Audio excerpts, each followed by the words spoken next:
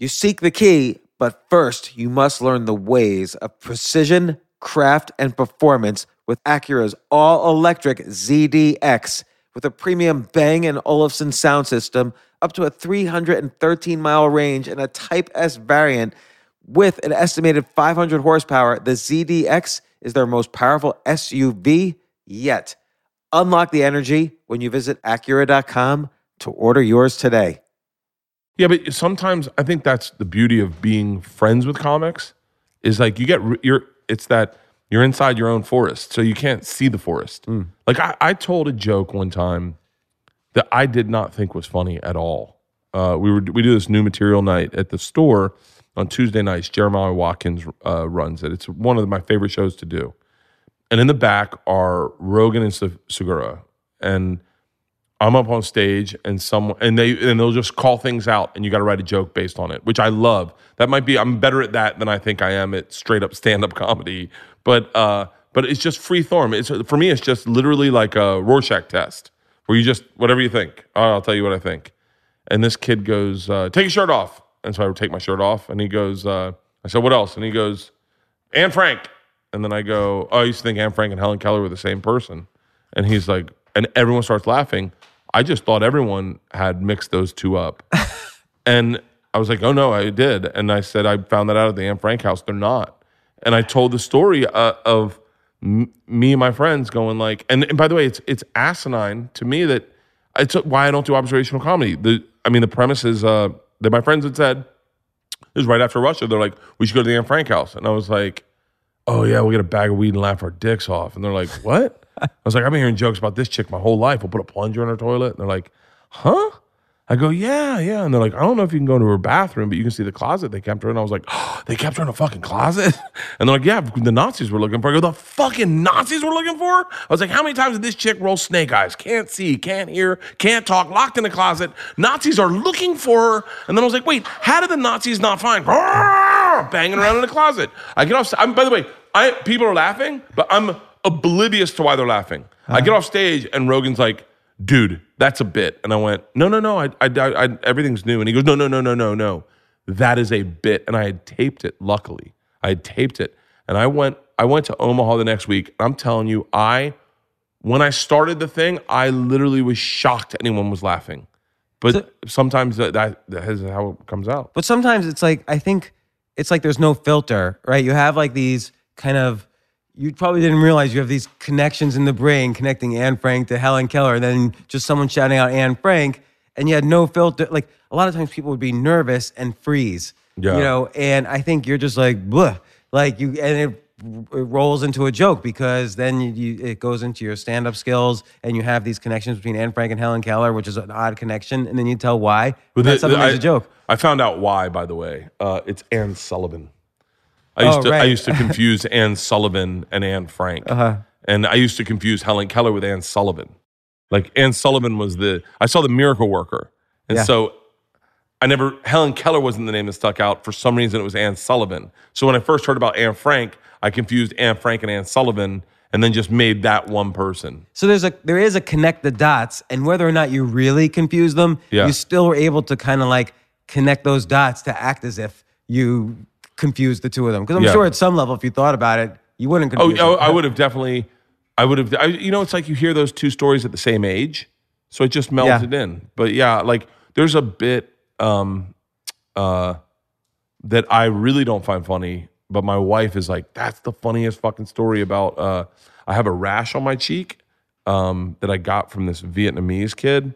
We were in Vietnam and this kid they don't have beards there. Like men don't have beards. Vietnamese people just don't grow facial hair like that. So I came out of the jungle. We went to this village, and they thought I was a fucking werewolf. And so I scared the kids. They'd never seen a man with a beard, especially like a loud American man.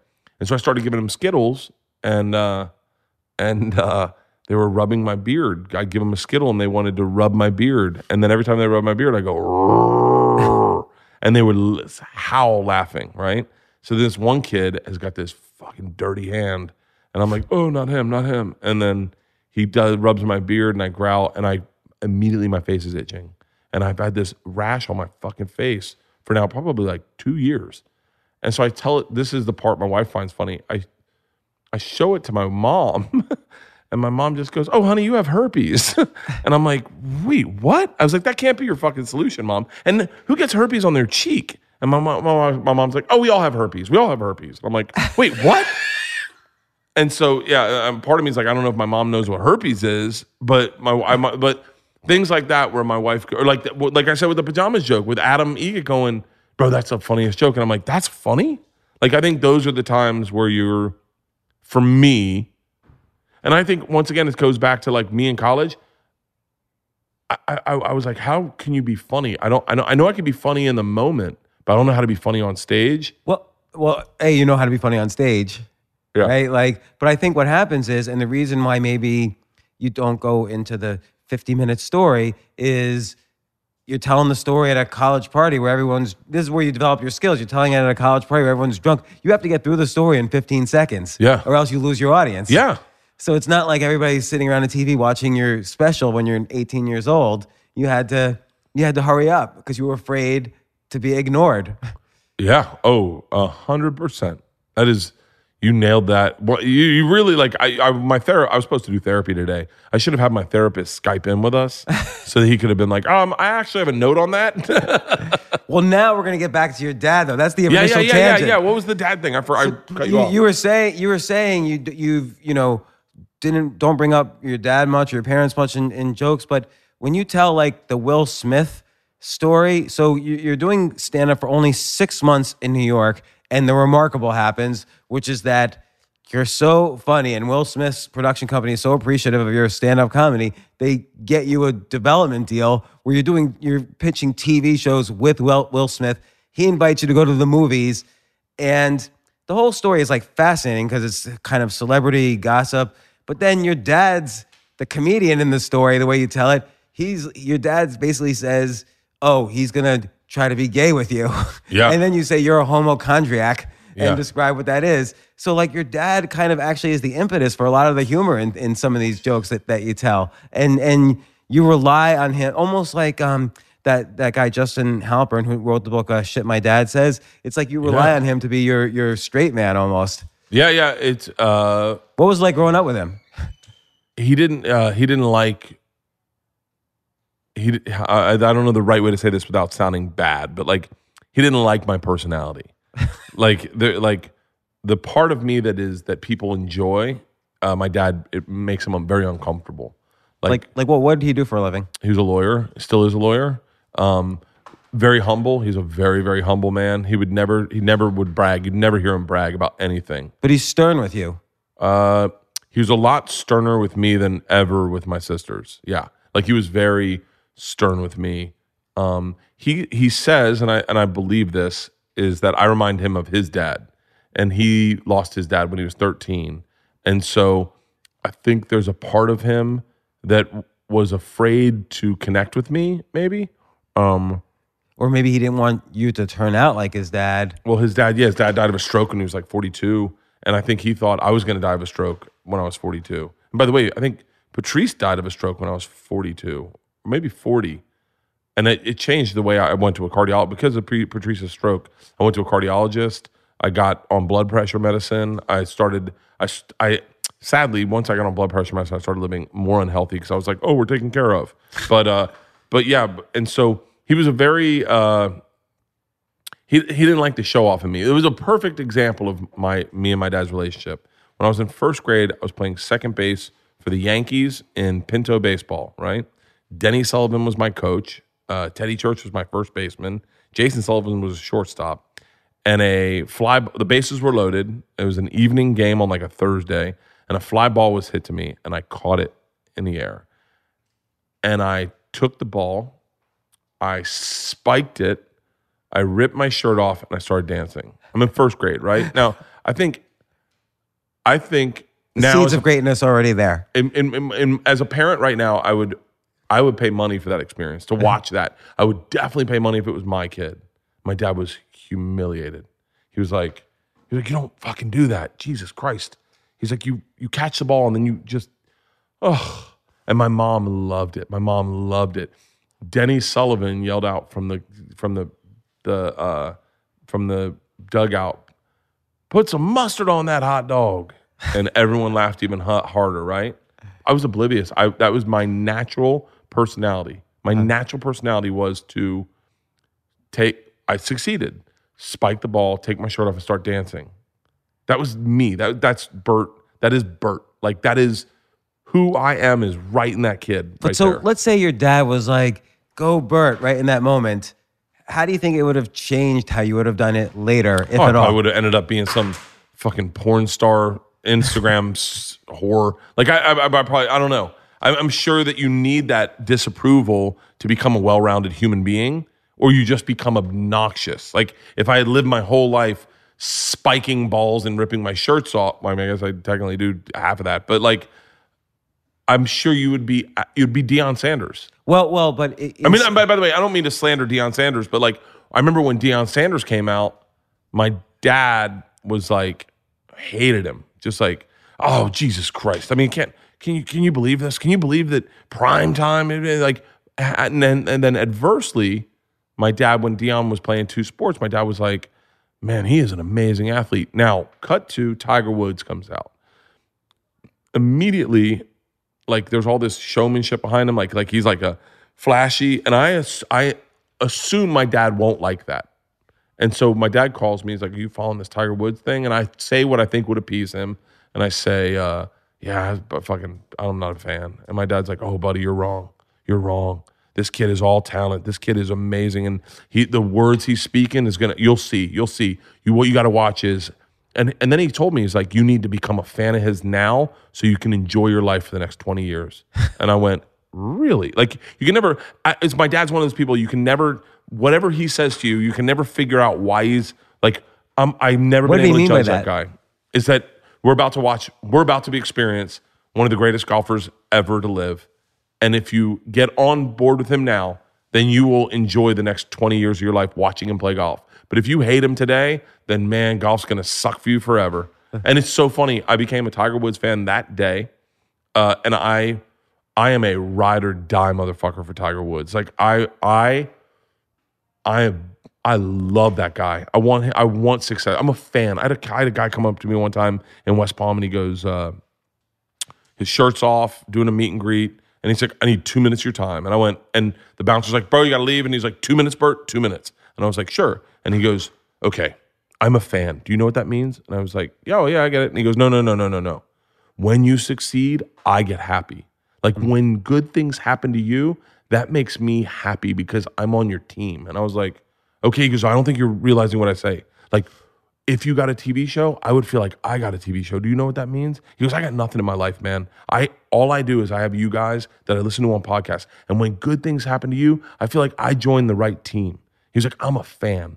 And immediately I went, I'm a fan of Tiger Woods. Like, when bad shit happened to Tiger, I got bummed out.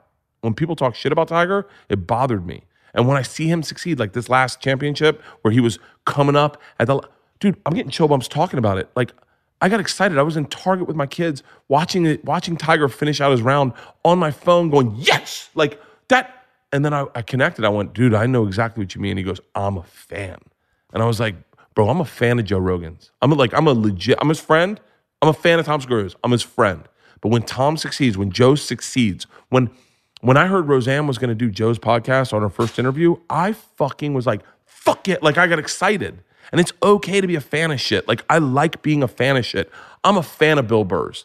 When he goes on Conan the other night, I don't know if you saw it like a week ago, and murders, I cheer. I like I'm in my bed going, oh, God, way to get it, Bill. And then I run into him the other day, and I'm like, dude, you murdered on Conan. Like, I get the experience to be able to share with my heroes and the people I'm a fan of. I get to share with them in that experience, you know? And like, I'm really lucky. I mean, that's part of the benefit too of doing a podcast. But I get to call anybody up, dude, that I want, and I don't call up random people. Yeah, everybody has to be someone that I want to talk to. Dude, I love it. Well, I like Rob Riggle. You do a great podcast. Rob you Riggle. Call up your friends. I got Rob Riggle on my podcast. I think Rob Riggle was like, I don't know what the fuck this is going to be. And I was like, bro, like, I'm a fan. Like, you don't understand. Like, I'm a fan. I get to talk to you about your service in the military, which amazes me. Because I feel like we're the same guy, but then I go, I would have never done that. Like, I would have never served in the military selflessly, and you did. I want to find out where we veer. And by the end of the podcast, I got to be dead honest with you. I think Rob Bill was like, bro, that was a fun time. I was like, yeah, no shit. I'm a fan of yours. Like, yeah, it should have been fun. But yeah, I mean, I don't know. Once again, I'm fucking my dad. I don't know. My dad, something with my dad. Well, okay. We'll close off in a nifty way. Your dad, he didn't approve of you throwing the ball down. Yeah. You're still going to do that for the rest of your life, but you're just not going to do it arrogantly. You're going to do it thinking from all angles how people are looking at it, but you're still going to do it. You're going to take off your shirt, not because you're the most beautiful demigod in the world, but that's just who you are. But then you're going to worry about what people think, and that's where the humor is. Yeah, I guess so. So I guess that formative moment, if we're gonna put this in a nifty bow, is at that time when I spiked the ball and I was being my authentic self, and my dad self-corrected it just a tad bit, and he was like, "Yo, life will be unbearable if you are this arrogant asshole who dances in front of people every time he succeeds." because you're clearly not arrogant. Like your story about when you introduced yourself to the Russian mobsters, where you had this whole hello planned, and you were so nervous at the final second. All you said was "I'm the machine" in Russian, and it's because it's a mixture of the fearlessness you had there in first grade, but maybe they're gonna disapprove. I think Maybe they're gonna kill me. Yeah, well, I think that it's I think there is what I was trying to say to them, honestly, was I'm the man, which is Yamashina, but I said Yamashinu, and it just means I'm a car. And so they were like, huh? And then that's what made them laugh, is like, they don't have slang. So if a guy comes up and he's like, hey, I'm a car, you're like, what the fuck? And so just made them laugh. And I just kept saying it louder and louder, not knowing what I was saying all night. And then Igor translated it for me. He's like, no, you're saying you're the machine. And I was like, oh, I thought I'm saying I'm the man. Like, I take a shot and go, I'm the man. And they were like, I'm the machine. And they just thought that was fucking hysterical. My dad, to this day, I'll tell a story. My dad goes, that didn't really happen, did it? And I was like, oh, yeah. Like, even the Will Smith story, my dad's like, I didn't say he was gay. Like, and I was like, no, you said it. And my dad's legit words were, he's going to queer you. That's what my dad said. He's going to queer you, buddy.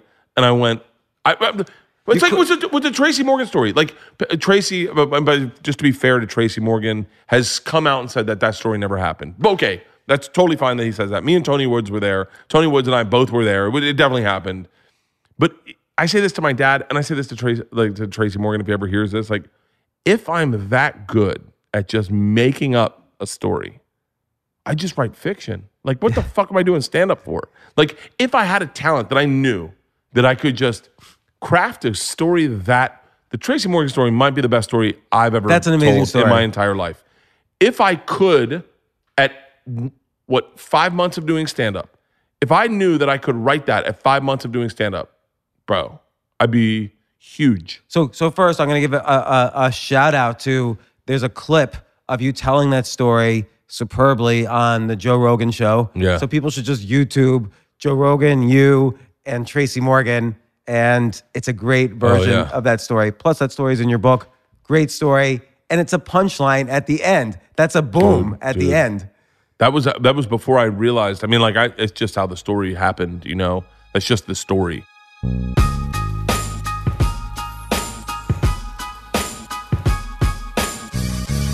Hey, don't leave so fast. Before you go, don't forget to claim your free copy of my free ebook called Fact Me, where I share with you my answers to a range of questions on business, coming up with ideas, getting unstuck, Bitcoin, and more.